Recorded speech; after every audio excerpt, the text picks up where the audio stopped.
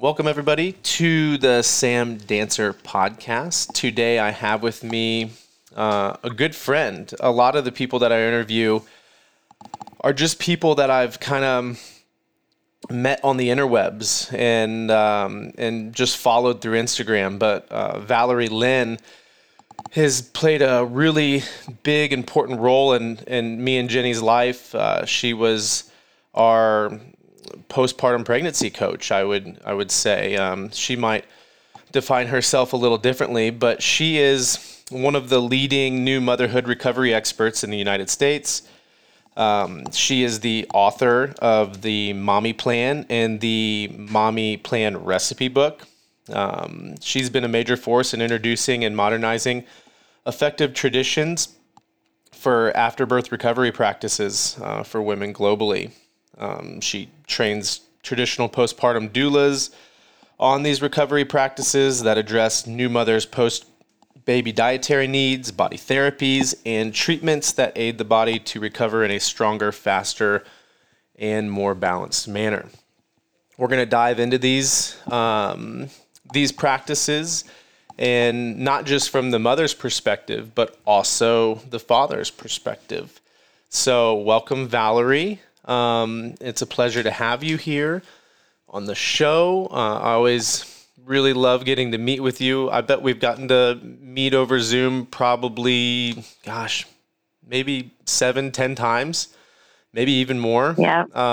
We've spent a lot of hours together over the phone, and you did a terrific job in directing us and coaching us through how to recover. And I think in your book, you say along the lines, I might get this wrong, you could clean it up a little bit, but the best thing that you can give your child is, in essence, a good to have a good recovery for the mother. And I think that's so awesome and so beautiful that it shows the importance of the mother. It really does, as kind of the rock of the entire family, the foundation of the entire family. That if you can focus all of your attention and energy into helping the mother progress and recover, then that's going to just aid the entire family and help the entire family and getting into a stable routine. So why don't we start off, Valerie, with kind of maybe what got you into, we were talking about this before we hit record, what got you into your vocation, to leaving this legacy, what sparked it, where did you get your education from? So let's start off with just a little backstory on Valerie Lynn and how you got to maybe writing the Mommy Plan and helping people like me and Jenny out. Okay, no problem. Well, it's nice to be here. Thanks for having me, Sam. It's great to see you and be part of your lives now and call you guys good friends and see, baby bump pre-star and then star and you guys have done a fantastic job. Probably like one of my best success stories. To be honest, with coaching, and I take it from your discipline, being professional athletes, as well as knowing your body and what works, and then being flexible and open to realize the post-pregnancy period, concerning Jenny's body, is different, and it's a special time. It's a healing time when you do less is more, and you take advantage of what the body is doing, because you've went through a recent injury, and you know how to heal your body and kind of getting out of its way and doing special, more gentle things. So I've been really, really happy each time we can connect. So thanks for that and this opportunity. Now, my story started, I've lived in 5 different countries: Japan, the UK, Indonesia, Australia, and Malaysia. I've been a strategic business consultant in Southeast Asia. And so when I got pregnant, I thought, okay, I didn't take any prenatal classes. I did nothing. And then wound up having my son. And it was just this little person rocked my world to the core. So I wound up having postpartum anxiety and OCD, and my journey started when I started to do research how to cure that. Now, just to backtrack from that, was being in Asia, since 1994, and then Malaysia since 2000. I had got married and fell pregnant August 2007. Came back to the U.S. because my ex-husband is Australian, and we had planned to come back for a year. And we did, October 2007, and I was pregnant. And around the October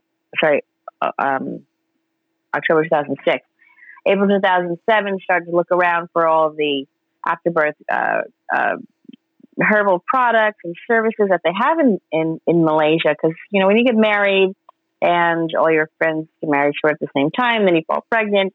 All my friends were having this wonderful recovery, Malaysians and expats. And it was really remarkable to see. And I was just like, wow. So, it came back to the U.S. We have everything in the U.S., you think. But there was no direction how to recover. There were no products and services. Even at that time, wrapping the abdomen wasn't even popular. So I didn't even do that. So I had my son May 2007 and then returned to Malaysia August 2007.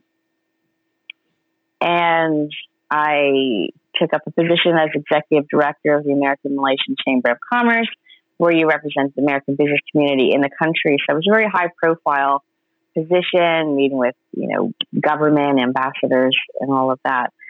And at that time, I didn't realize it was about month 4 postpartum, I started to develop the anxiety. I think from moving back from the U.S., taking a job that was 60 to 70 hours a week.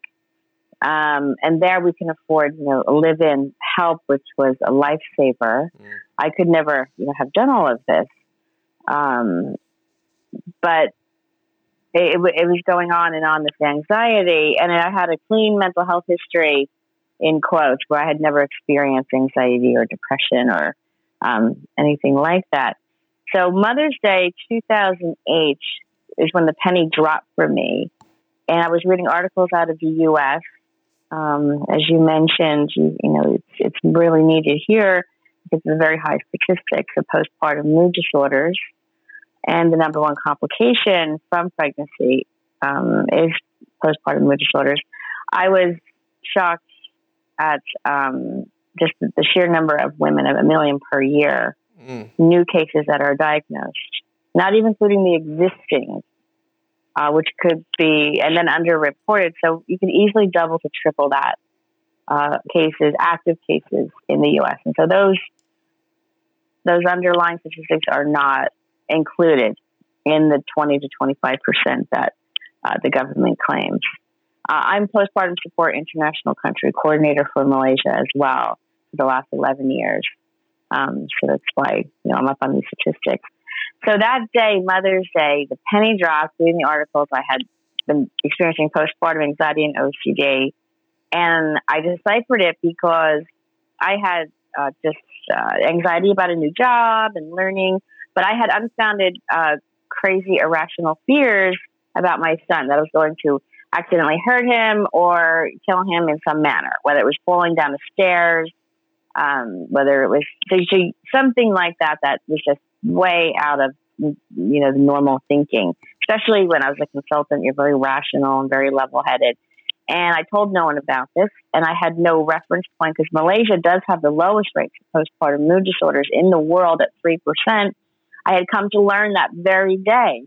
So the next article, actually that day I Googled when the penny dropped, oh my God, this is what I have. And really that was 50%, I feel at that time, of like a relief. Because I realized where these thoughts were coming from, these intrusive thoughts. And so when you are scared and you have anxiety, you start to do repetitive behaviors like check locks or, check bath temperature or check where the baby is multiple times before you leave a room. And you just do it on instinct. And it's heightened, of course, with the hormones, and then your mother instincts kick in. So that same, moment, within a few minutes, I knew Malaysia had wonderful and very detailed which I didn't know they were wonderful. They seemed wonderful because they're so caring. But at that point, I knew they were very detailed, very specific how women recover. And then I found out they had the lowest rates of postpartum mood disorder. So I was like, huh. So then I immediately took out a postnatal spa package. And normally they might not let someone do that in Malaysia, but I was a foreigner and they're like, okay, whatever, we're just going to, let her buy this, because they're very specific where that first 6 weeks is such a serious healing period. They know what to do. And like, okay, we'll let her, because they want to have an effect on the body, and it is different. So you're supporting the body's transition back to a non-pregnant state. So they know how to manipulate, support that. So for me, I was out of that period, but I still was not healed and not balanced. So that's where I realized when that happens, you still have an opportunity to heal your body, hormonally, mentally. And then, of course, when you work on anything physically with diet and things like that, it follows suit. So I took out a spa package with body treatments and wrappings. I took foods, and I took something called jamu, which are herbs that help replenish and restore the womb. And I naturally rebalanced myself in about 3 months. Wow. It's never too late to heal, huh? No, it isn't. You have to be focused. Yeah, I just made an Instagram post last night. I have a client, I think he's in his 70s. When he first came here, he couldn't get up off the floor. And yesterday he was doing burpees where you get on the floor and get up and carrying 100 pounds for 150 feet repetitively. And he probably did a total of 1,000 feet of carries with 100 pounds. And this is a gentleman who couldn't even get off the ground if he got down there, a couple years ago. So that's amazing. I hope that in your story really help motivate people who maybe think and feel like they're too far gone, to know that it is never too late to get started, and healing is always an option, no matter how injured or how depressed or how much anxiety you got. That healing is possible. You were sharing some statistics, and you were actually, because I did just a little research before we popped on, and the numbers were actually a little low. It seems to be that almost upwards of almost pretty close to 50% of women are struggling, and it's not quite 50%, but it's pretty dang close. Almost 50% of women are struggling with some sort of postpartum dis-ease, whether that be anxiety or depression, or like you said, you really struggled with a lot of obsessive compulsive type behaviors. Whatever it may be, we're struggling here in the United States, and it's not only in the maternal categories. I'm sure here in the U.S. we probably lead the world statistically in a lot of categories that we shouldn't be proud of, especially when it comes to our health and our wellness.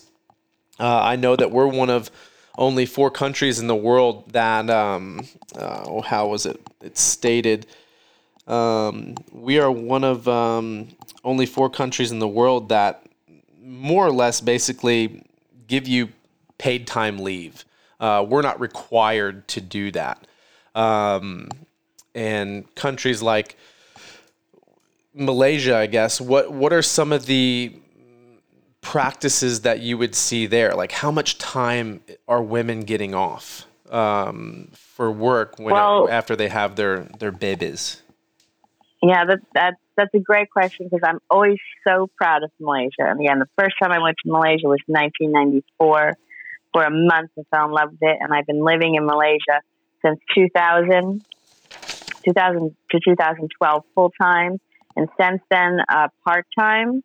So we'll have a property in Malaysia. So I'm just so proud of them. And people say, well, why Malaysia and why did you study that? I just want to say, and I think I've explained this to you in some way, just to set the mood that it's every country has something that the universe has given it to contribute to the world in a positive manner.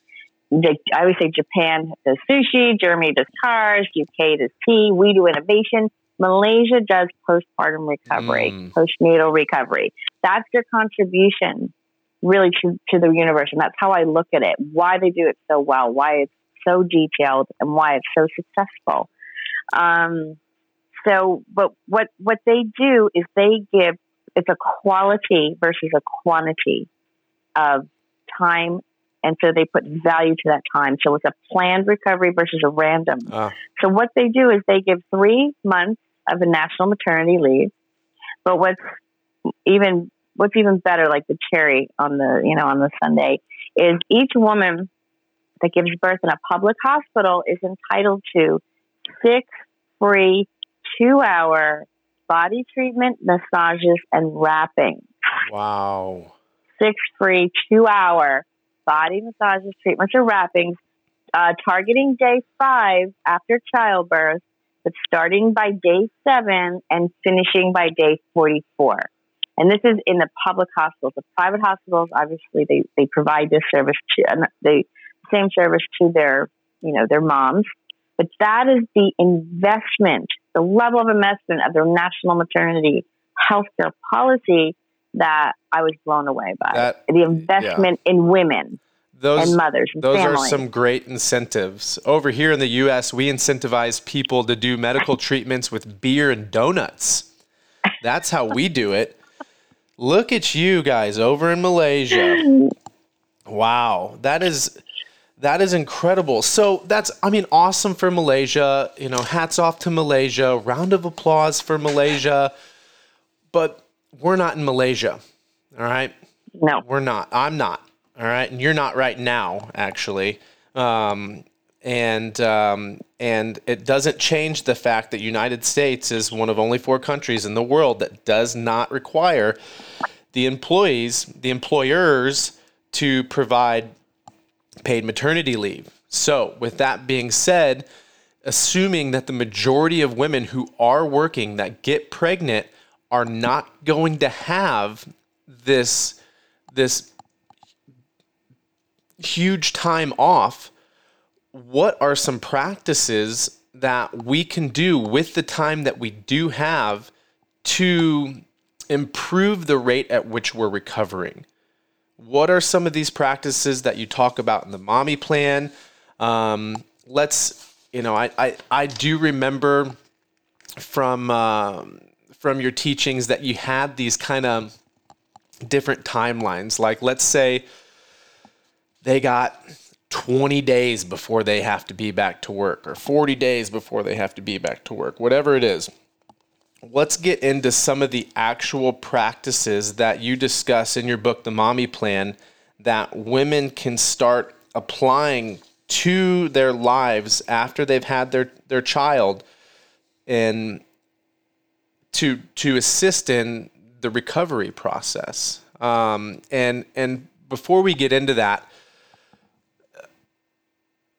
so much of how we kind of act here in our culture is so much about, it's this like do, go. It's a very fast pace, and I'm actually even doing it to you right now.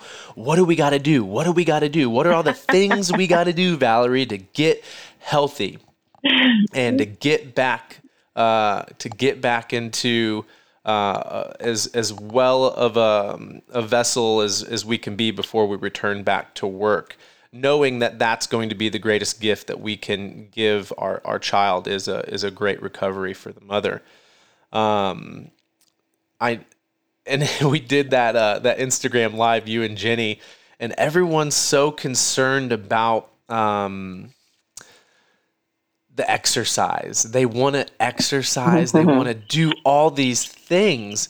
But after reading your book and working with you, very little of the recovery aspect had anything to do with certain exercises or activities, if you will. It had a lot to do with your nutrition and chilling, laying down, relaxing, bonding with the child, things of that nature, which is very foreign to us here in the United States. You want me to sit down and relax? That doesn't seem like a practical solution to us here in regards to getting something done like recovery. So I'm done with my little rant. Let's start getting into some of the real essences of the book and practices of the book that mothers who are listening to this, or soon-to-be mothers who are listening to this, or even if you've already had your child, just like you said, you'd had your child and you got a little late start, but we had already kind of said this. It's never too late to start healing. It's never too late to start going to work on some of these things. So let's start getting into the meat and potatoes of the book and providing our listeners with real practical solutions to assisting in the recovery of their body. Okay, yeah, that sounds great. And all what you said is so correct. And everything is do, and not to relax. And so with the medicalization of birth, there is an importance placed on the after birth recovery. So within 2 generations from my research, this is where it's become lost. And I do want to mention what I did and how I came about this. And because I was the executive director of the American Chambers, I had very good government contacts. I applied to do a self-funded study through the Ministry of Health in Malaysia. And so I went into hospitals and I was granted the permission. I went to hospitals and the field, jungles, massage schools, manufacturing places. And my direct contact was the head of the traditional complementary medicine department under the Ministry of Health. So I went and I seen where they give these 6 treatments to moms and how simple it is. The simplicity blew me away. You don't have to overthink this. You let the body do what it's meant to do. And so I reverse engineered their postnatal protocol. And I took the top like 14, and I took maybe 14, and I put anatomy and science and food science behind the guidelines, all based around the post-condition of a woman's body and the postnatal anatomy. So I reverse engineered their practices and I put science behind it so us questioners can understand it and accept it. And then I adapted it for a Western diet and lifestyle. So that's my frame of reference, where I always come back to the basics, because we're not in Malaysia, like you said. We don't have, the skills on a broad level or the knowledge. So I just want to let you know, where I'm coming from, because there's certain things that we need to understand, and we need to understand what happens, the transition from the 3rd to the 4th trimester, from birth, from pregnancy, to labor and birth, and to afterwards. And that's why, are your clients or moms always talking about the 4th trimester and figuring out what they need to do? Is that a buzzword? I think there's honestly still a lot of confusion and simply, I don't think a lot of people, I haven't even heard of the 4th trimester until I met you. So the 4th trimester in regards to the recovery aspect isn't really talked about. Valerie, I read so many gosh damn books to get ready for the birth of our child. I'm not kidding. I put in a good 200, 300 hours, read 10, 12 books, took certifications and classes and webinars, and met met with people like you, and it wasn't until we met you that any of the recovery aspect had even come into my consciousness. It was all so very prenatal. There was very little postnatal talk. There was very little aftercare talk in regards to the recovery process. It was just like all preparation. You have your baby and see ya. You're like, good luck.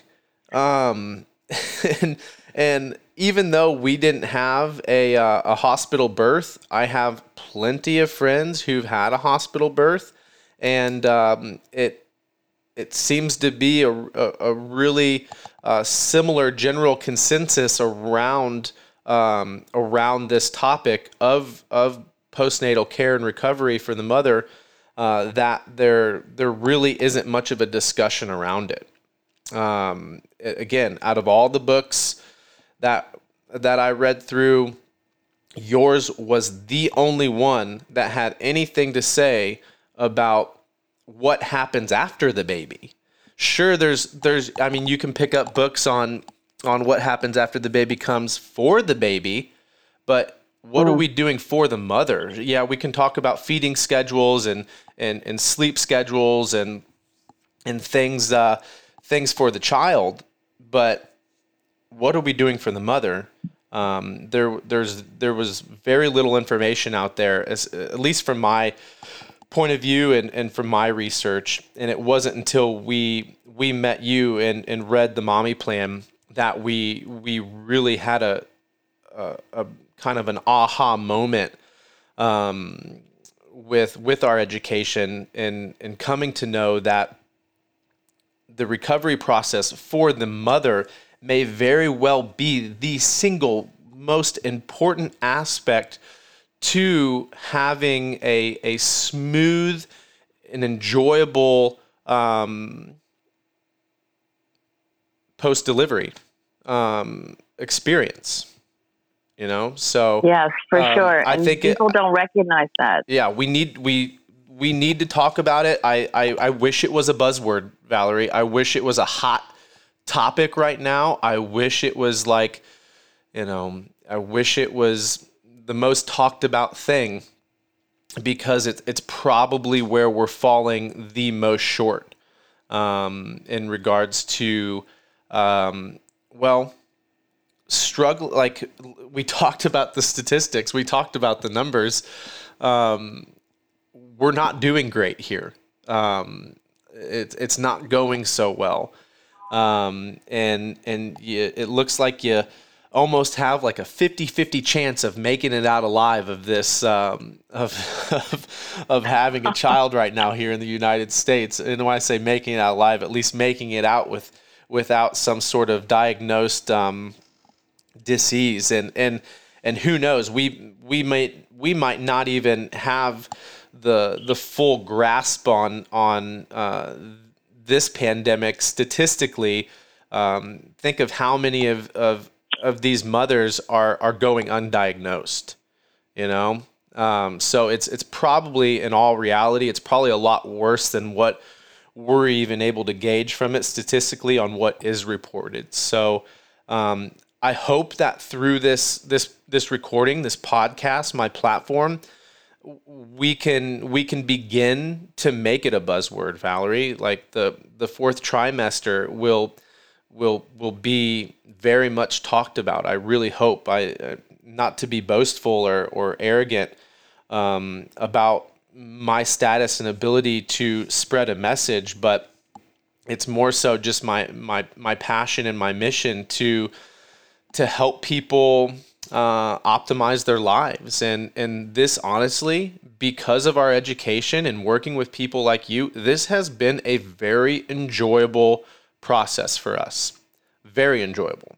Like pure joy the entire time. I could count literally on maybe like 3 fingers, or like my one hand, any moments that we've had that were like even kind of semi-stressful throughout this entire process, it's all truly been pure joy. And I don't think it's because we got lucky, you know? I don't think luck just found us and we got a good baby. And I hear that all the time. Oh, you're so lucky. You got a good baby. And I roll with it and just, thank you. I appreciate it. Yeah, she's a great baby. But no, we worked really, really hard. We prepared. And I'm so thankful that we had you, because I'm not so sure that it would have been as an enjoyable of process if we didn't have the education and information that we gathered from you.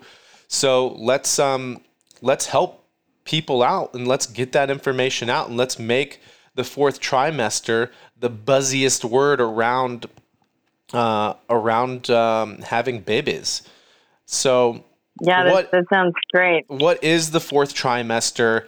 And let's get into, some of the, like you were talking about the science of it all, the anatomy of it all, the food science of it all, the medical aspect of all of it, and start unpacking what a post-pregnancy recovery program kind of looks like. Okay, great. Sounds good. Well, first and foremost, having a dad like you that embraces this, or support system, is very important. That's why the first 6 weeks, the first 30 days, which is most common in the U.S., that people think, okay, we can do a month, versus the 6 weeks, is so important for a mom to have that and to understand. Because a lot of moms that come to me, they have to convince everyone around them to give them this time, and to not think they're lazy or having, being, spoiled. So that's something that is very common in the U.S. And if you think about in Asia, where it's deemed as, might be more difficult life, they give these moms this uninterrupted healing period of 4 to 6 weeks with no question, because they want the mom to heal. They understand it takes a lot to, grow a body over 9 months, have that draining of nutrients on the body, and, the influx of all the hormones, and the body adapting, its center of gravity, to growing a human being. And then the experience of childbirth, that it needs a lot more care and attention, specific care and attention over the 6 weeks. And they're given it because they want that mom to be up and a productive and contributing member to the family. And so it's uninterrupted and not questioned. Here, we don't even see the value of it. And that's something I feel the moms always have to sell the people around them that to be given this time. So a support group, and that's why when I always have clients, I always have the dads on the call, if they can, or a Zoom call recorded, so they can look at it and realize the importance. As well as even grandmothers. Sometimes they're like, I just had a baby and went through it. But there was more care back then. There's more family support. There weren't as many chemicals in the air or chemicals in the food. Good nutrition was, abundant. Here, we have to search for it. Mm-hmm. And all of those things are hormonal disruptors. Okay, so those are things that disrupt the hormonal rebalancing. So really what we're experiencing in the U.S., why we have a healing period of 6 weeks and then a very long recovery period. And I even believe the healing period is even extended longer than the 6 weeks. Because that's your targeted medical checkup when we're supposed to go back and have that check, is because there's a start, stop healing process by the things I just mentioned, as well as, our daily lifestyle, our habits, activities, what we're putting in the body that is going against, working against and disrupting the body's natural healing capability. And so that's like one of the paramount things that we have to understand. And again, I've reverse engineered it And my research through the Ministry of Health in Malaysia is the mommy plan, because we have a plan for baby, right? All these things, we have a baby plan, we have a birthing plan, but we have no mommy plan. And so we just need, and what I love about, the Malaysians, like they just have very specific, postnatal precautions for personal care, the activities, lifestyle, temporary, right? These are all types, temporary. And, while the body is going through, that intense healing period during what I call the healing window of opportunity, which is, up to 6 weeks. And here I even think it's longer in the U.S., 8 to 10 weeks. So that's the first part. So we need a support system, and we need to understand what's happening in the body. Do you want me to just cover a little bit of the science behind it, just to give a basis? Yeah, I totally think we should definitely, we are limited. Well, we're not truly limited. If we wanted to stay on this recording for 3 more hours, we could. But is as much as possible, I would like to get into the science, anatomy, and also I know it's sometimes here in the United States we have to have science to believe and see and understand anything. So as much as I would like to touch on some of the science of it all and anatomy of it all, I honestly I'm more attracted to the tradition. I want to talk about these ancient wisdom teachings that have been passed down from generation to generation. And honestly, that's what we're maybe missing most, and why we are in such a problematic time here. Well, in more ways than just the maternal aspect, is tradition. The family system is very broken here in the United States. It's very rare to see entire families kind of living and communing together. Whereas from my travels, when I've gone to other countries, it's really cool to see all the brothers and sisters living together, the grandparents and everyone all living together, all contributing, all helping, and these really wise elders too. Very wise elders, and that are tasked with basically educating and passing their wisdom along. So that's on it. If I had to pick one thing that we really focus on, would be these kind of ancient wisdom teachings that have been passed along, that have allowed Malaysia to be really setting the standard to how we should be caring for these new mothers. But also, it is going to be a little important for our listeners here in the States that we talk about the studies and the science, or else it might be too much for them to digest. So, and you do a great. We can do a little both. Yeah, you do a great job on it, honestly, Valerie, in the book. So, just take that work that you. I'm sure that was a lot of work to write that book, and lots of years of learning and education and putting things into actual practice. But just I don't even think we really need to worry, honestly, too much about all the different angles that we could cover this with. But just share with us, and I would like to just keep it honestly as practical as possible. Like, what are some literal things that mothers and fathers and family members can do to assist in the recovery process, so that we can get out of the gutter here in the United States and we can start reforming these the statistical shit show that we're in right now?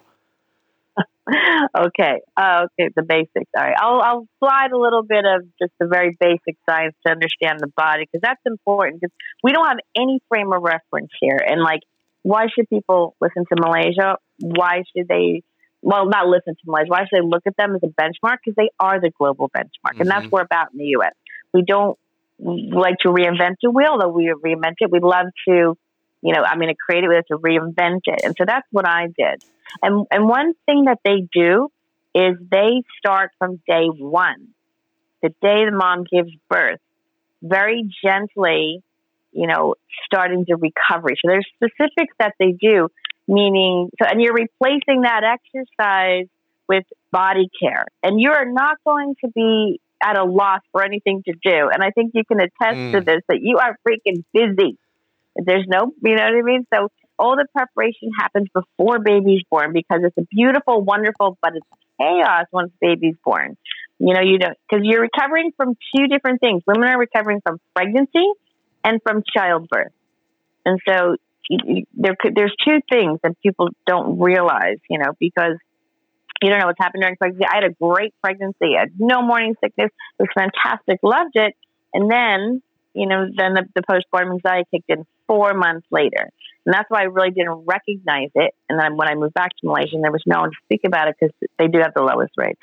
So the first thing they do, they set up and have a plan. It's not a random recovery, like, whoop, okay, my body's going to transition back. It's natural. And that is true. But there's so many disruptors now.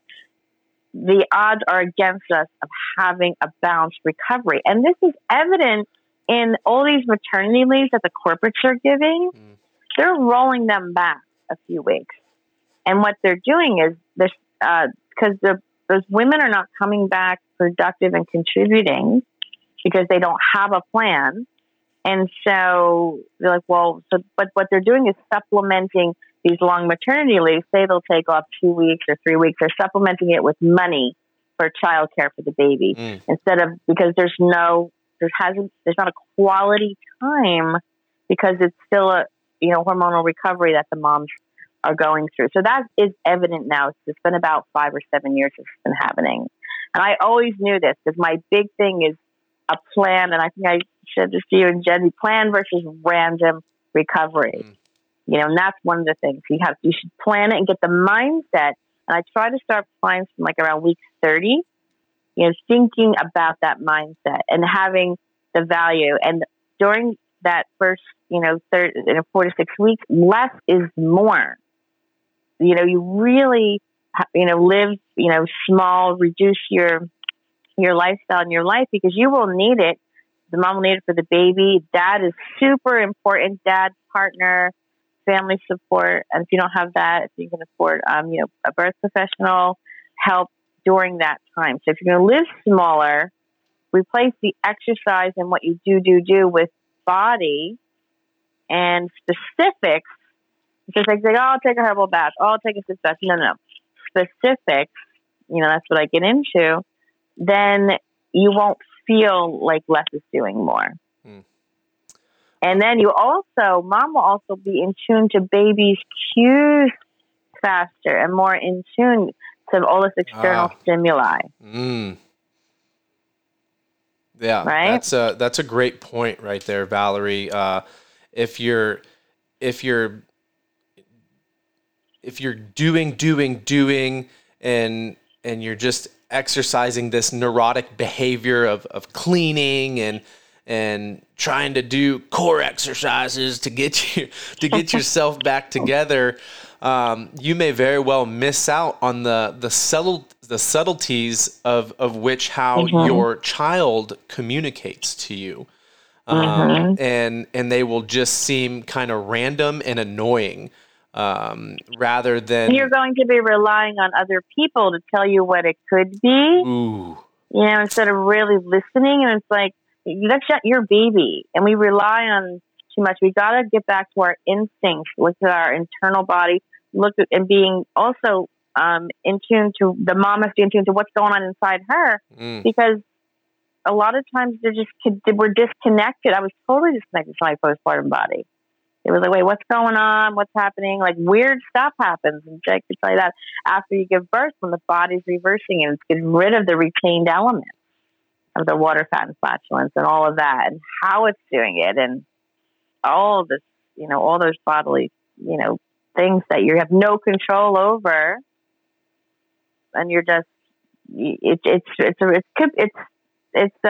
unnerving. It can be, and that affects breast milk production, all of that, and then we get slammed with, take this breast milk tea for that, and do this for that, and it's a matter of just living smaller during that period. Let's maybe get into some of the preparatory aspects of the recovery. For instance, you mentioned starting this work around like the 30-week mark. Maybe even, I would even recommend sooner in some cases. And I can even give a little testimony on that. For us, it was going to be important to start meal prepping, and I didn't have a deep freezer, and we were in the middle of a pandemic, is what they called it, and you couldn't find a deep freezer anywhere. Everybody was buying deep freezers, so it took us a second to find a deep freezer, and then starts the mission of filling the deep freezer with food. And this was probably one of the most helpful things that we did to prepare in regards to Jennifer's recovery, because it freed me up quite a bit, where I was able to just kind of do the things that she wanted to do, and probably would have done if they weren't getting done. So it allowed me to clean up the house a little bit, do some dishes, and tidy the house, so she didn't feel this constant nagging desire to get up and go sweep the floors and clean the countertops and stuff. So it freed me up quite a bit to be able to do a little bit more. And I literally followed. I'm pretty good in the kitchen, so I did make some minor adjustments to kind of suit our taste and our palate a little bit more. But I went through the book and basically copied all these recipes and made an abundance of them. I made about 40 days worth of food, and wow. Actually, even just it came in handy. We probably had maybe 4 days more than what we needed stocked in there. And we were just moving our house recently, and we had some extra leftovers in the deep freezer, and we used that to feed ourselves. So it came in handy for more things than just the recovery aspect, but even it goes to show you how helpful being prepared can be. That preparation that we put toward our nutrition paid off even beyond the recovery aspect for Jenny. It helped us through, and for someone who's lived in I think you've lived in like 6 different countries, moving's quite stressful.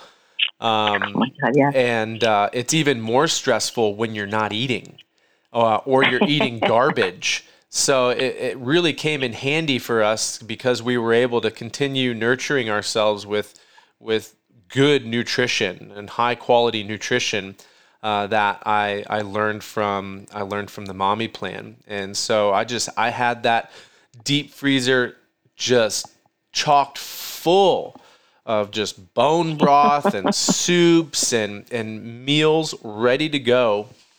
And that was a huge relief for us over the next 30, 40 days, where I didn't have to really worry about preparing food is really the most time consuming aspect of making food. It is. The cooking. But also You also were specific about what type of meals you did. You didn't make a big fat lasagna or something super heavy. You looked at the postnatal meals. You looked at the nutrition that Jen would need. And so that's also very, very key, because people are making, and even my doula friends, they're making macaroni and cheese. They're making, really like the lasagna. That's at the time that's not good for the digestive system. And so kudos to you. And you also are very handy and excellent in the kitchen. And Jen said that. And that was one of my first questions, I think, does Sam cook? And so people, like with dads, that's why I think you're such an important role model for dads, that they have to learn what's their limitation? How can they support the mom? Can they do meals? Meals is really huge, and you can attest to that. And so that's why my cookbook is like simple recipes for new moms, because I also thought about the caregivers and partners and husbands and dads, that if they weren't comfortable in the kitchen, they could make them, but they'll know what to make, because everything of mine is based on the postnatal anatomy and the condition of the digestive system after childbirth. Yes. So that's what you did. And it's a big difference. It's not just making anything. And so, I think we should definitely touch on this and how food is used as medicine, and why certain foods can negatively impact or positively affect the healing capabilities of a woman's body as they transition back into a non-pregnant state. So let's get into, I guess, how food can be used as medicine, and what foods can maybe be helpful, what can be harmful, what should we avoid, what should we attract ourselves to. Let's start maybe kind of getting into the nutritional side of things, and how we can use food as medicine. Was that Hippocrates or that stated food is medicine? Was it that guy? Yeah, something like that. Was it that smart dude? Okay, so it is used as medicine fully every day, and things that we do for doing this postnatal healing period has a purpose. The body care, the nutrition, your lifestyle, it has a purpose. So it's not random. Okay, not a random recovery. So just to let people know, okay, before like the rabbit died type of pregnancy test, it's like in the 50s or something. How women found out they were pregnant was usually an elevated basal body temperature that was sustainable outside of the menstrual cycle for 2 weeks. Mm-hmm. So when we are pregnant, we are in a hot state. So the basal body temperature, 98.6, is raised 0.5 to 1.5 degrees above. So that's the hot state. So you're an incubator for the baby. Your body's like hijacked by the little baby. And so even though it's a very small amount, we think it's significant because it grows another human being. Mm-hmm. So now when we birth the baby, we lose the body heat of the baby, the blood, the placenta, experiences childbirth. A woman's body is shifted into a cold state, 0.5 to 1.5 degrees below the basal body temperature. So this is called the humoral theory of medicine as it's applied to the pregnancy and post-pregnancy period. Hot, cold. That's the basis, as well as hot, cold for Eastern medicine. So we have to realize that the mom is in a cold state. Also, what happens when childbirth triggers something in the body, obviously. So it triggers the subtle start back to the, transitioning back. So the primary functions of the body, the circulation, digestive, and metabolism that are primary, they're triggered, they become secondary. Okay, the postpartum functions of breast milk production, hormonal rebalancing, and shedding the retained elements of the water, fat, and collagens become primary. So you have to realize that's the backdrop of everything. Mom's in a cold state, and then the digestive, circulation, metabolism are stalled, and they're not functioning because the body's got to give. Because you have a finite amount of energy in the body for food and storage of fat that the body's going to use. But those functions become secondary, so the digestive is a big one that becomes slowed. So if you're going to eat a salad what's salad? Salad's roughage. If your digestive system is slowed or stalled, what's going to happen? It can't push through anything. So the roughage that's normally good and on the healthy list is just not good at this time for the stage of the digestion. Does that make sense? Yeah, absolutely. And I think it's important to note that, when we're discussing good foods or bad foods, these foods aren't inherently bad. All right. No. So, fiber from vegetables is not a bad thing, but it might not be good timing, especially when your digestive system is compromised. So, I think it's really important for the listeners to understand that we're not saying vegetables are bad. They just might not be the best thing for you, especially raw, while you're in this cold state and the metabolism is slowed down. And it's interesting that you bring up the body temperature. I've had a few guests on here, and body temperature is a really important diagnostic tool that we use to correlate to our metabolism. And it's really cool to hear you talk about these kind of secondary kind of aspects to the body's focus during this time of recovery, because we have a really similar thing going on in men and women outside of even of pregnancy or postnatal recovery. And it ties kind of into our go culture. And because we're go all the time, it kind of puts us in this fight or flight response, and our body kind of thinks that we're under attack and we're stressed out. And when it thinks we're under attack and we're stressed out, it's going to make other things secondary, such as the production of maybe sex hormones. And we know how important hormones are to our well-being and us feeling good.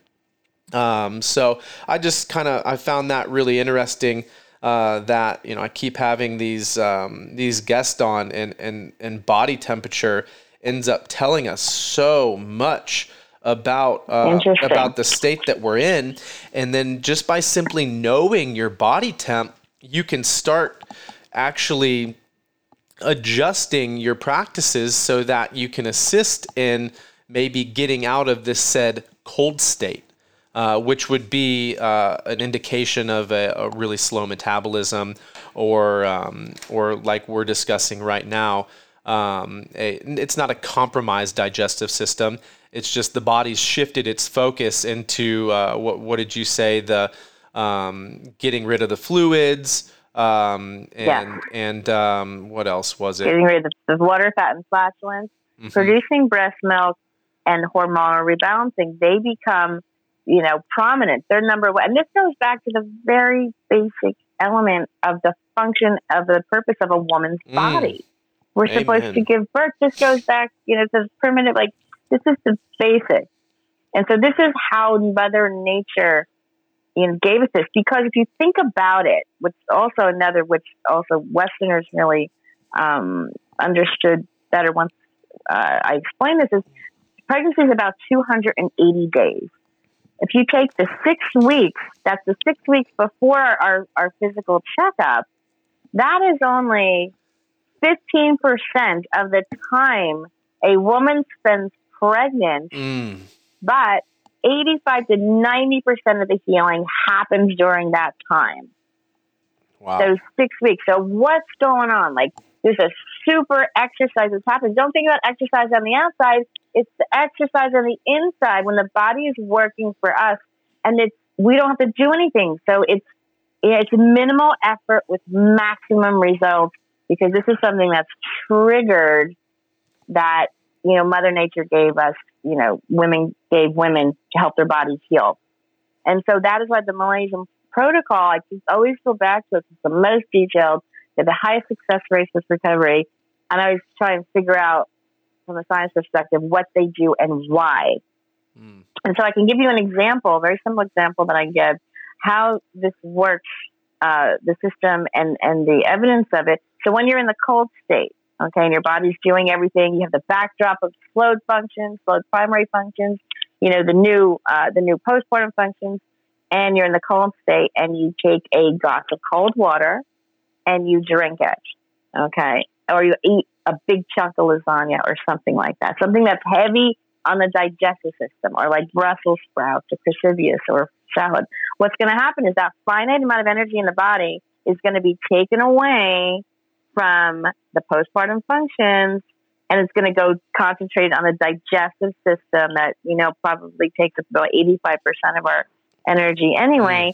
And it's going to slow the postpartum functions. It's going to slow the shedding, the breast milk production, the recovering, the metabolism, getting the circulation back. And all the energy is going to focus on the digestive system.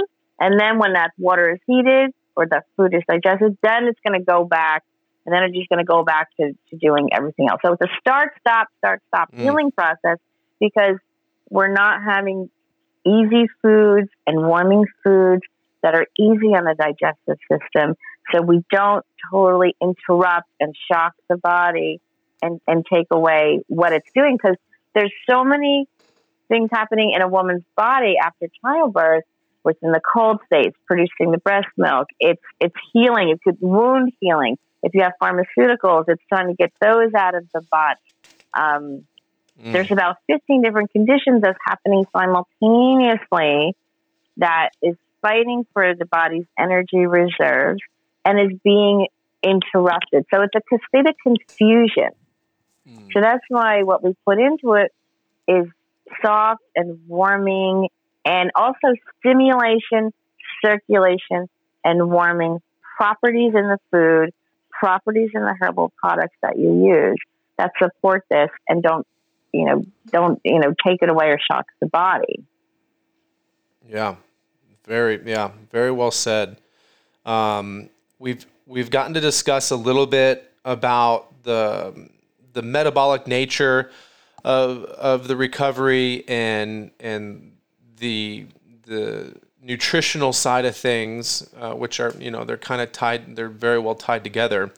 Let's maybe start to pivot a little bit to the anatomy.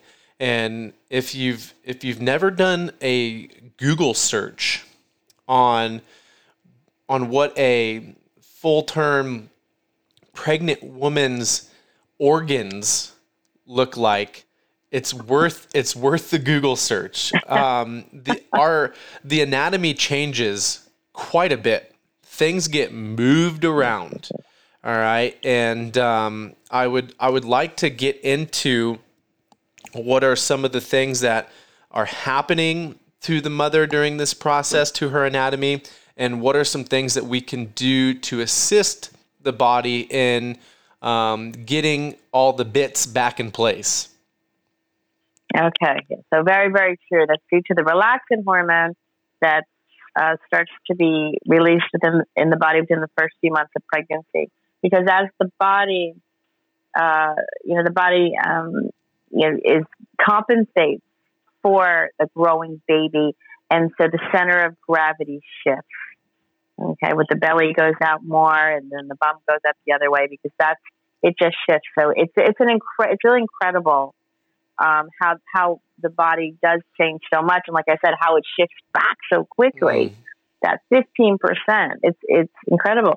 So what happens is, of course, a lot of women, have whether it's a sciatica, whether they have heartburn, indigestion, because the baby has to grow, and so the organs are pushed up.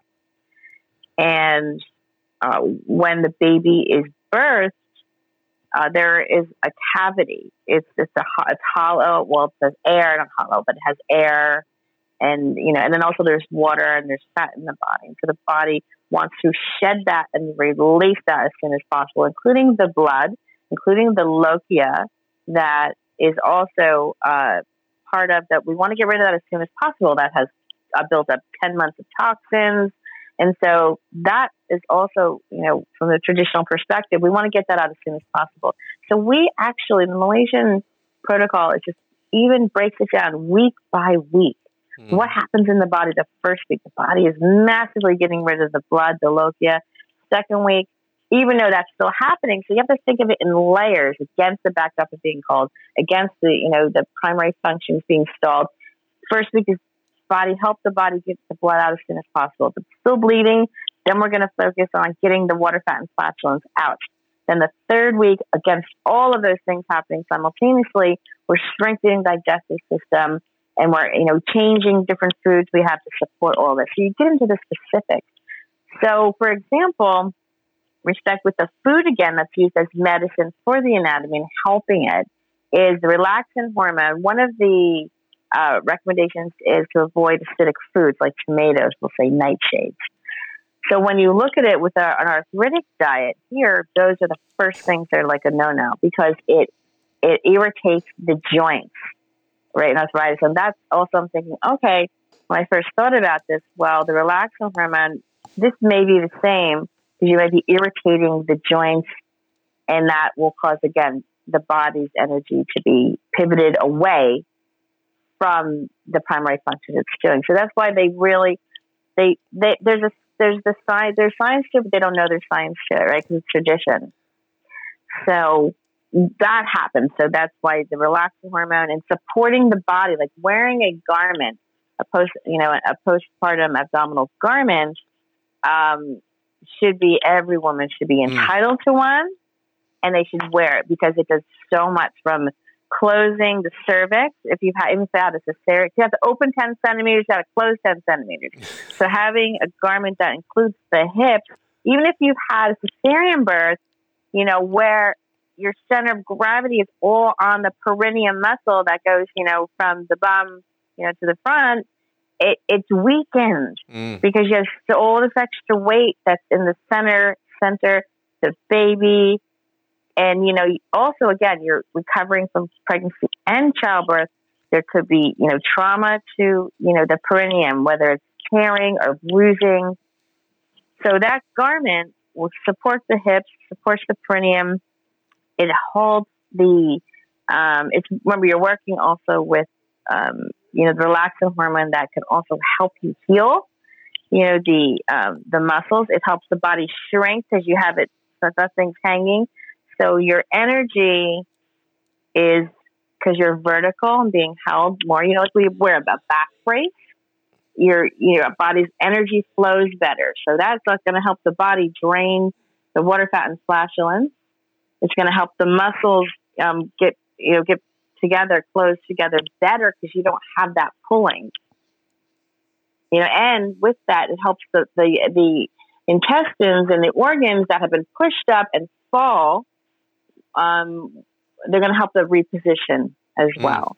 And when all that's happening, you're taking the physical strain off the body by having this support and the warming and the stimulation, circulation products and foods. So you're giving it that outside extra natural but artificial boost, taking the physical strain off the body, allowing for better hormonal recovery, breast milk production, letdown of breast milk as well, and shedding everything. So it's forcing you to not do, and to help. It reminds you to do less and live smaller. So we actually, the Malaysian protocol, we actively manage the active process of the revision of the effects of pregnancy. Very detailed. Yeah. My main focus when reading your book, The Mommy Plan, was pretty centralized around the nutritional side of things. In your book, are you covering the wrapping? I do cover it. I don't know how much in detail, but it definitely it's covered. I think over the years, because the first one that was printed was published in 2012 and 2019. I go over the wrapping. But probably I do it better verbally. Yeah. And so people know too, we've talked about your book, The Mommy Plan, but we've talked very little about your postnatal care products and packages that you've put together, and different feminine hygiene products and washes and herbs that can be used to assist in the recovery. Let's maybe touch a little bit on that and what some of these tools look like, what some of these herbs are, how they're used, and how they assist in the recovery process. Okay. Well, what we did with my manufacturer, who's really wonderful, Malaysian, my supply chain is all the way from manufacturing to logistics to in LA, where I use, a Malaysian warehouse and fulfillment center, who I love. So I'm very proud of that. They created a postnatal care set, and they're used in Malaysia, and then they created one for the U.S. market, but it's also used in Malaysia. It's 10 products. With that, I found, since we don't have this education and support, it's a DIY kit, it needed like my book to give that basis. And then again, the recent cookbook is also with it. And in the set, there's the herbal wash, there's feminine wash, there's postpartum abdominal garments, something for postnatal headaches. And there's a product usage chart for 30 days, every day, morning and evening, what you do, all laid out, comes with product usage videos. Because what's really important, and Jen and I spoke about this, that everyone wants to have sex sooner than they probably should. And so the first 4 days, again, direction, right? What do? We don't know. We had a baby. What do we do? So the first 4 days devoted to the perineum, you devoted to the area through it. See, this is simple, but you are doing something. The herbal wash. First time a mom wants to get clean, she does a 20-minute sitz bath. You can do like a sponge or something else. That's the best way because it's antibacterial, deodorizing, it's wound healing. So the products that I import and that were created by my manufacturer have Malaysian magic in it, I call it. So it's traditional herbs that have been sustainably farmed and harvested that are used for centuries in traditional feminine healthcare. So like rhododendron and shindufu, for example, misai kuching are some of them that is like wound cleansing, wound healing, vaginal muscle tightening, stimulation again to get the water, fat, and flatulence out. So the products are also all based on warming and stimulating and circulating properties because you're based on all what I talked about before, the cold state. Mm. The power down of the digestive, circulation, metabolism. So we give that to the mom every day because she's in that state that she needs. So these can be used at any time, these products, but it's a concentrated set and a collection that has been specifically chosen and is used in combination, single and combination, for 30 days. And so that's what it is. But we want to start with the perineum first 4 days because we want mom to give her a break. She's had the baby. We want breast milk production to come in. So we want to really start the combination use by day 5. But first, it's first 4 days, morning, evening, 20-minute vaginal sitz bath. So, and that's how simple it is, but it makes a tremendous difference. Yeah. What I really liked about it, Valerie, was, we did a 30-day lay-in. This was encouraged by you. I don't know if we wouldn't have met you. I would imagine we probably would have been going on walks and Jen would have been cleaning the house and doing all sorts of crazy things. But after consulting with you, we saw the importance of the downtime, the time for mom and baby to bond, and be still and recover. And even though we had a pretty good wealth of knowledge in regards to recovery practices, I don't think that we would have taken that amount of time to just chill out. And what I really liked about your package, your herbs and all the washes and stuff is it gave Jenny something to do.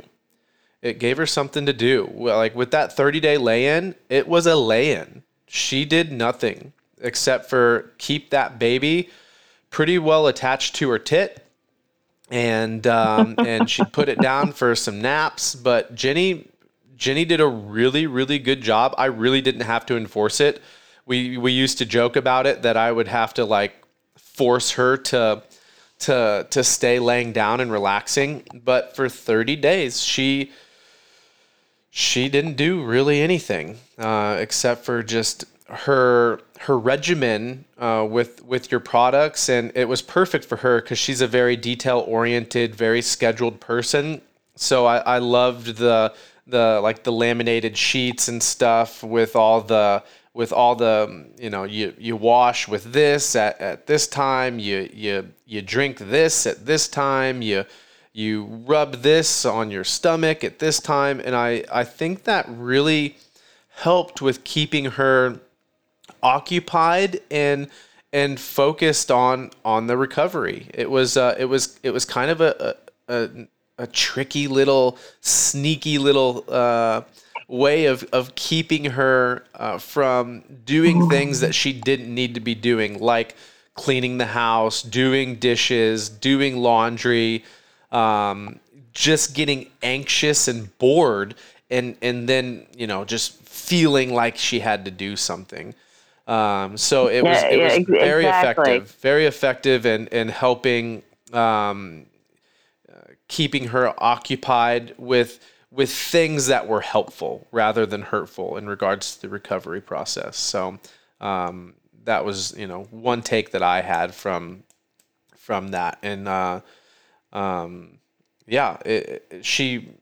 it was really cool to see her getting into all that stuff too, and I had a blast making and the smell like filled the house, and it was wonderful.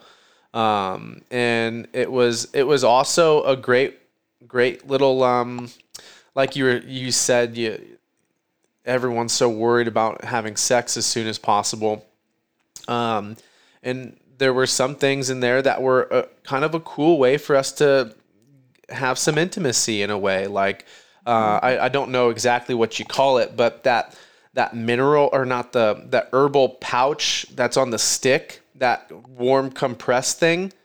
The herbal compress? Yeah, the herbal compress.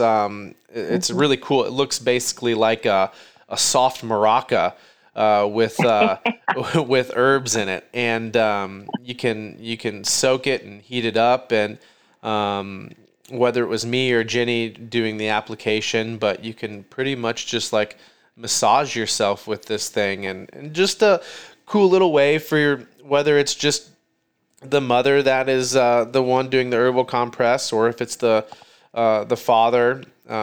It's just a really nice way to kind of nurture yourself and love yourself, or have your partner love on you a little bit, and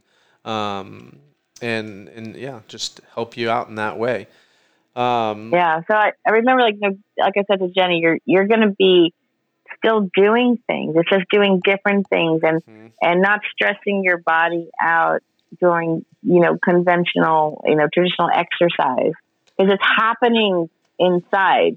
You're just supporting that system and that revision in a very specific way that makes it more efficient, but also, like I always also tell my clients when we're talking about preparing, where, like wearing maybe a tummy support garment, third to fourth trimester, also helps the muscles retract, and it gives it some relief from the back muscles as well.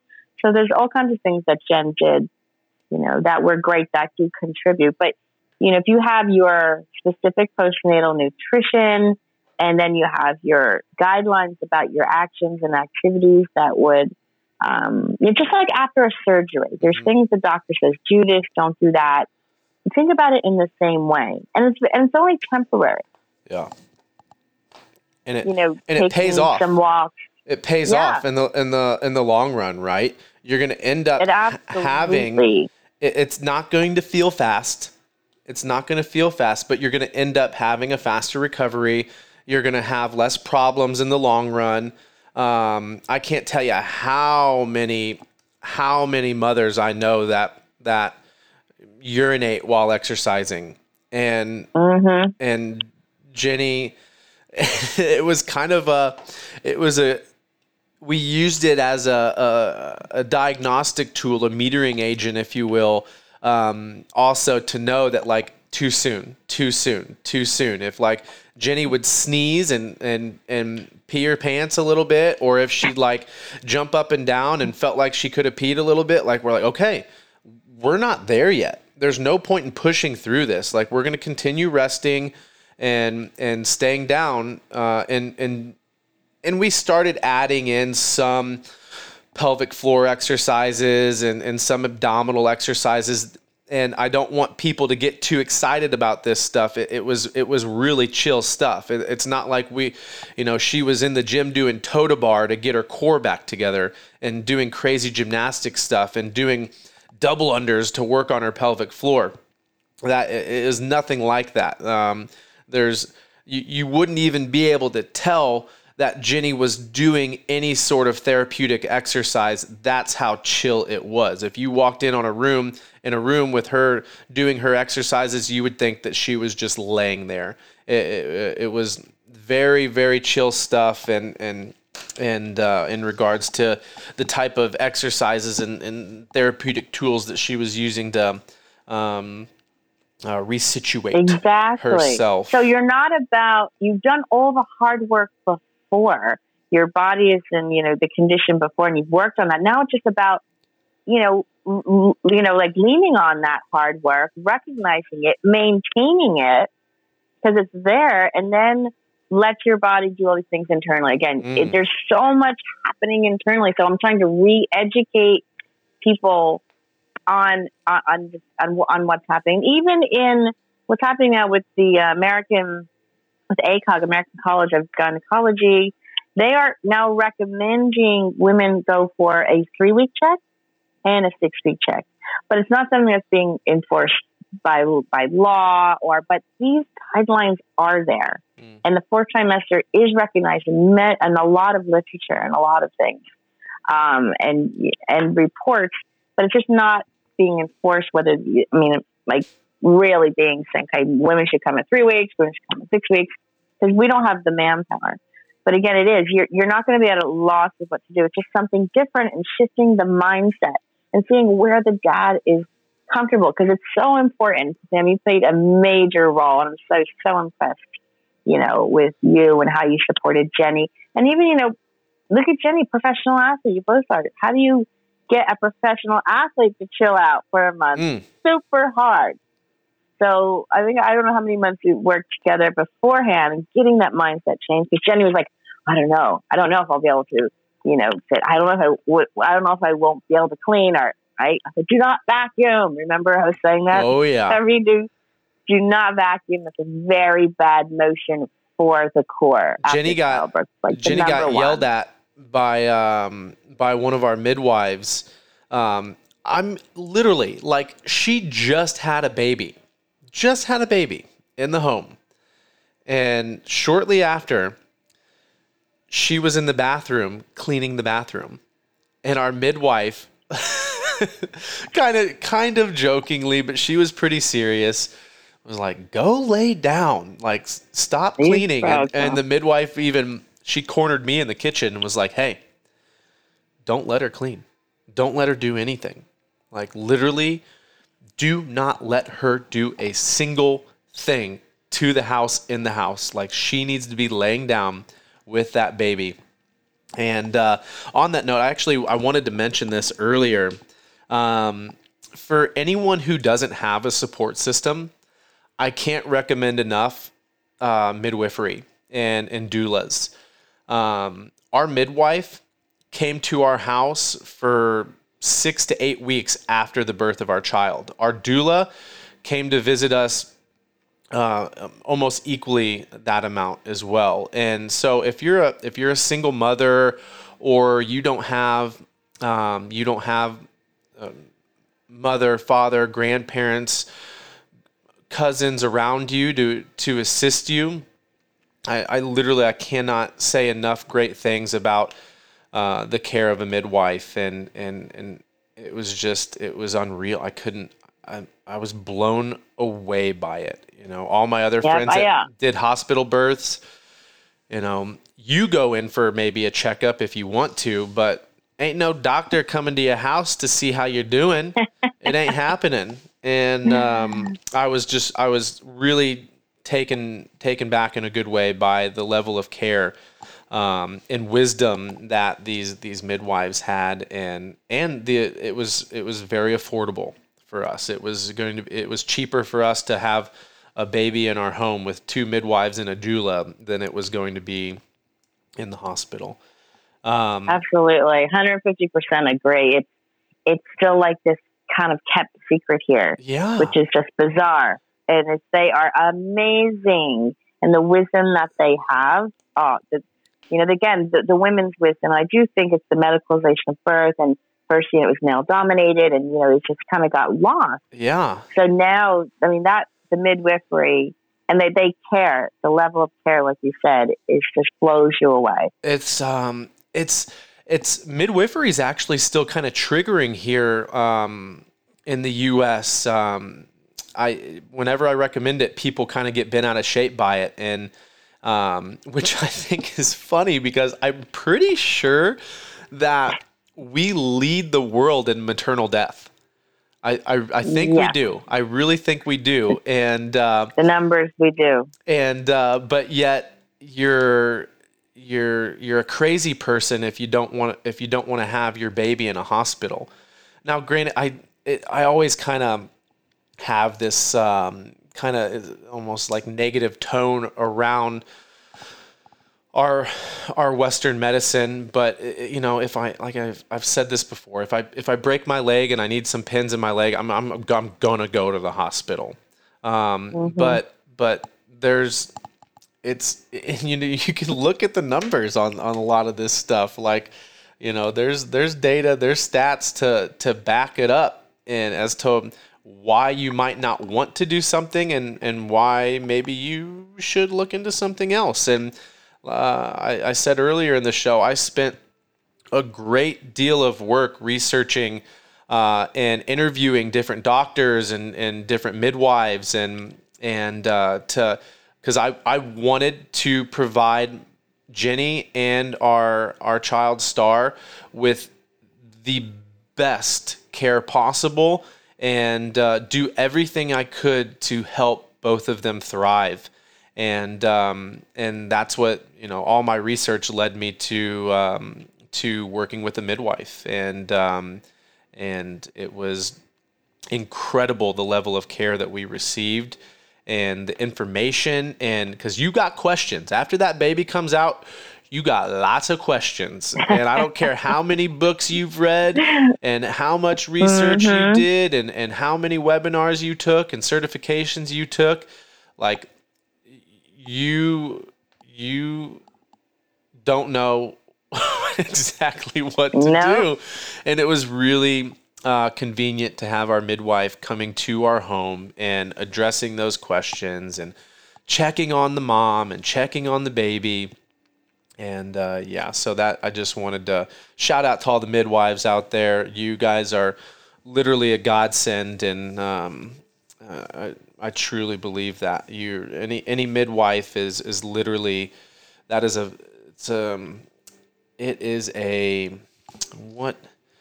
how would I say that?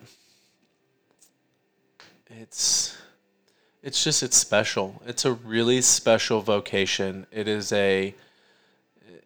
I really think people who are midwives are fully living in, not that like if you're not a midwife, you're not living your truth and doing exactly what you were meant to do. Not everyone was meant to be a midwife, but those who are, I applaud you for your work, and you're an incredible person, and we need more of you. Or we just need I join you with that bigger platform so that people know that that's even available. I had never really even heard of a midwife until we got pregnant. It's amazing, right?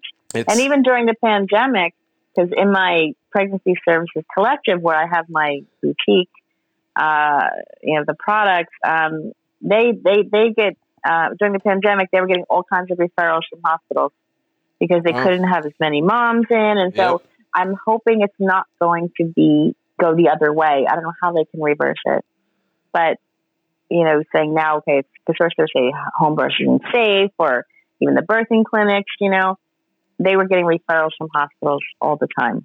Yeah. And, I could go on some rants in regards to why we chose the midwifery care. But we have a little bit of time left, and I would like to just maybe touch a little bit on the daddy plan. What are some things that the fathers can do to assist in the recovery process, to help the mother and to help the baby? Dads kind of take a back seat a little bit, and I think they get a little forgotten. And granted, it is a lot of mother and child. The whole really the birthing process is between them two, but nonetheless, just simply witnessing. I wasn't even a participant. It was Jenny and Star, the ones that were participating. That was the hardest thing I had ever done in my life. Hands down, hardest thing I've ever done, emotionally and physically. And I've done some crazy shit. And I've tested myself mentally and physically across very broad domains, and nothing comes even close to being a witness of a birth. What are some things that dads can do to prepare themselves for that, and to be of service and support to the mother and the baby? That's a perfect question, because dads are so important. And I just want to add that the last chapter of the mommy plan is the daddy plan. And so that's where we get that from. But first and foremost, you got to realize if you take care of mom, you're also taking care of baby. There has to be a mindset shift, because it's so important. You're still so important, and you're contributing.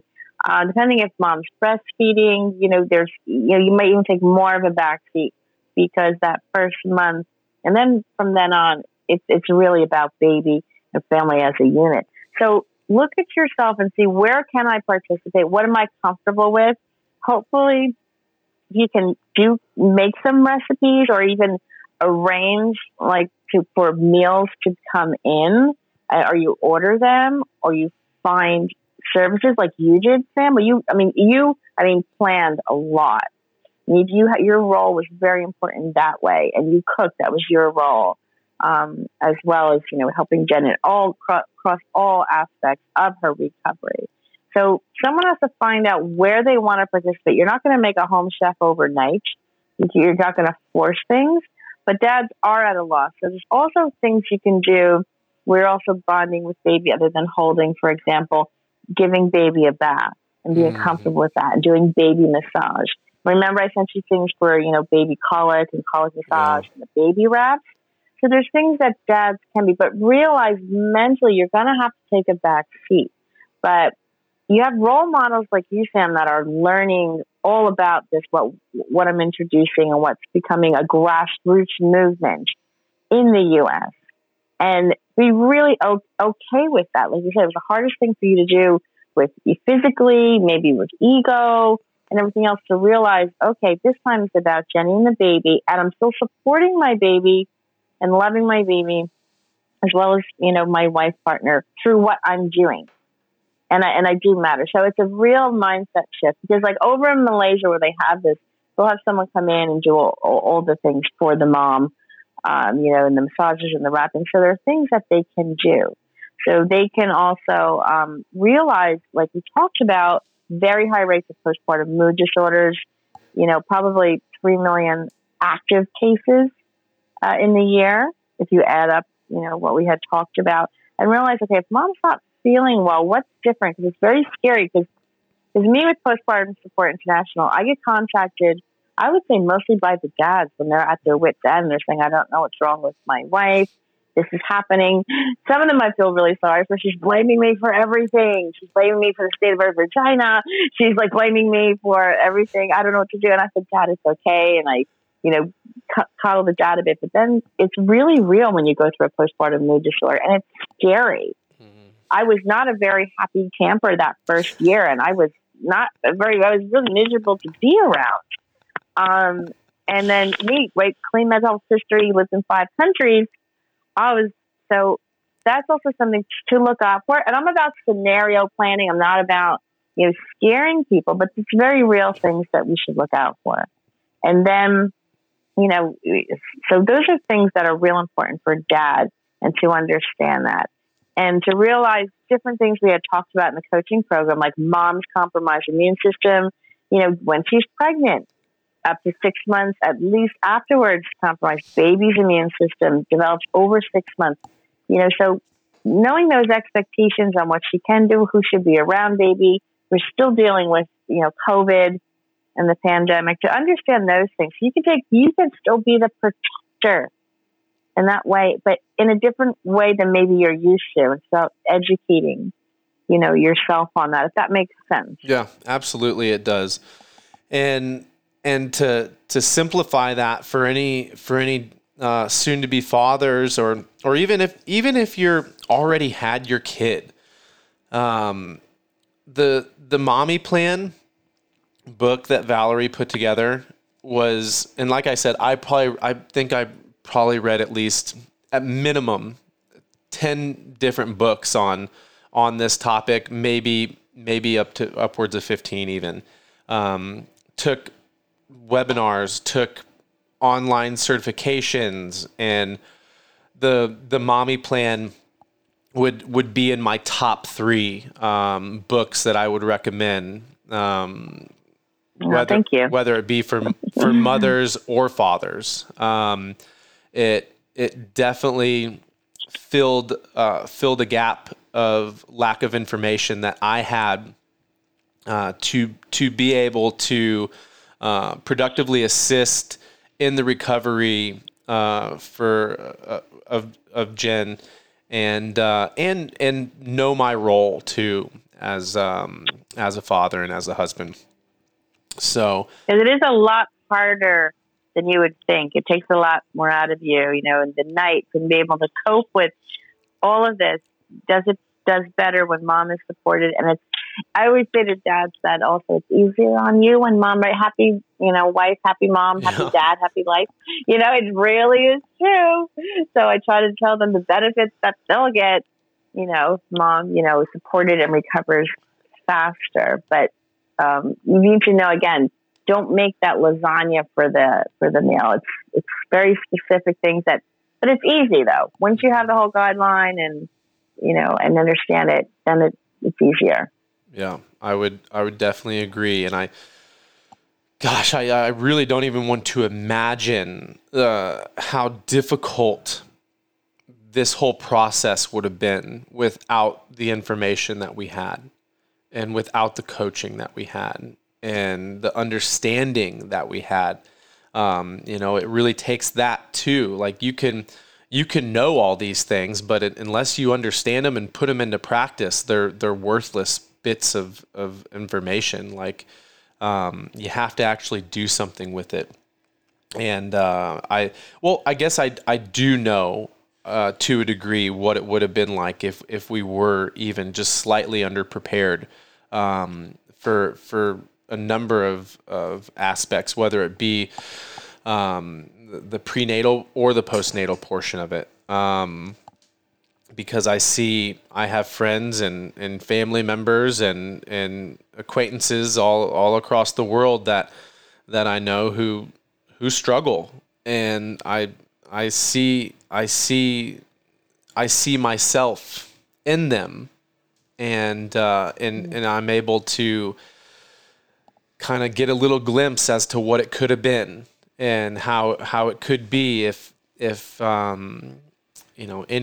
any number of things that we would have potentially left out in regards to how we prepared ourselves for the arrival of our child. So, and a great deal of gratitude goes to you, Valerie. The time that you spent with us, the words in your book, were I would have to call it, I guess, maybe even life-saving, because when I look at the situation that we're in comparatively to some of the other situations that I see other parents in, and I see their struggle, it just looks like the life is sucked out of them. And I'm eternally grateful and thankful that you somehow came into our lives and we got connected with you, because it's really allowed for quite an enjoyable experience of being a new first time father, and also just like we thought we talked to you about this. We never planned on having kids, and honestly, whenever we talk about Jenny getting pregnant, we were always like, oh my gosh, that, and she would say this too. She would agree with me. So I'm not like talking crap about my wife. She's like, I'd be a hot mess. She would always say, I'd be a hot mess if I was pregnant and if I had a kid. And, and it probably would have been like that if it wasn't for you and the information that we had from you, and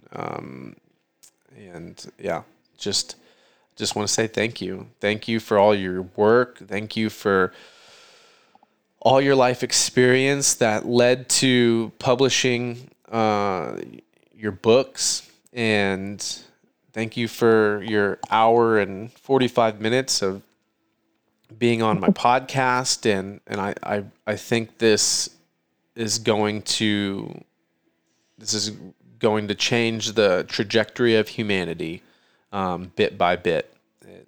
Even if only one mom and one dad come across this message, then I think what we have done today was a huge success, and the beginning of starting to change our culture, and inviting these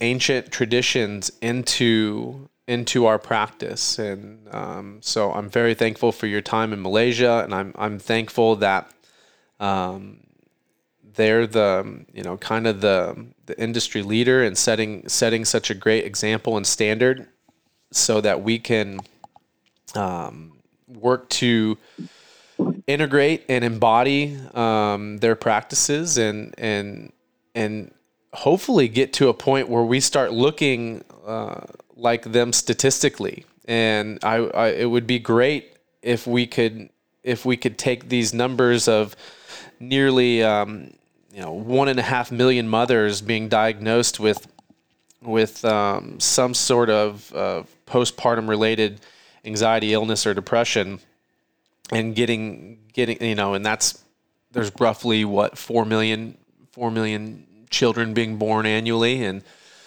1.5 million of that is a pretty good chunk of change,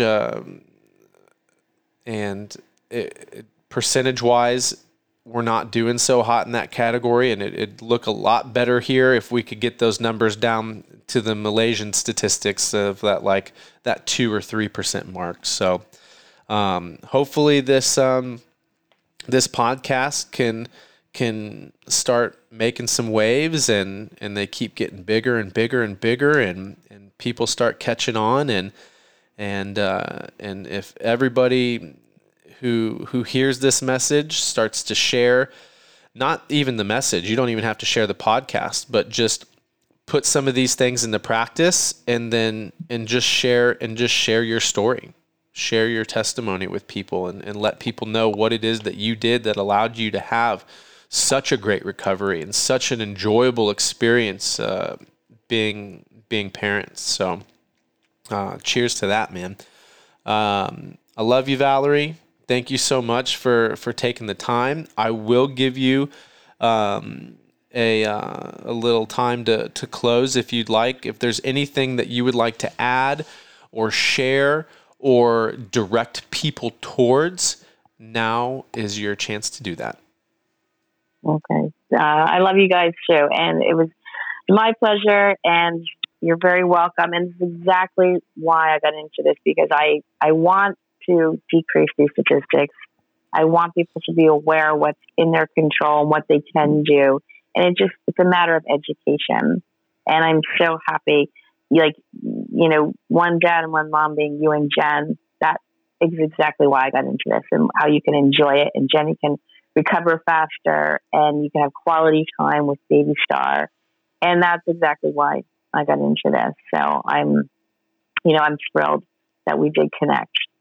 And where people can go is they can go to ecopostnatalcare.com, which is my website, and I have coaching and products and all of that there, and some education on that. If they Google my name, Valerie Lynn, and the Mommy Plan, there's been different articles written about me, and I train birth professionals and doulas and nurses on the traditional postnatal type of practitioner.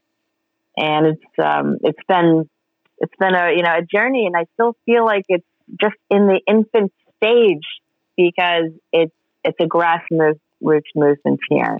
But if there's more people like Jenny and yourself that recognize this and take the time to put it into practice and just breathe and take a breath after they have a baby, and they're incorporating this new person into their life, into their world, that has a lot more demands than adults, and you would think that you need this time.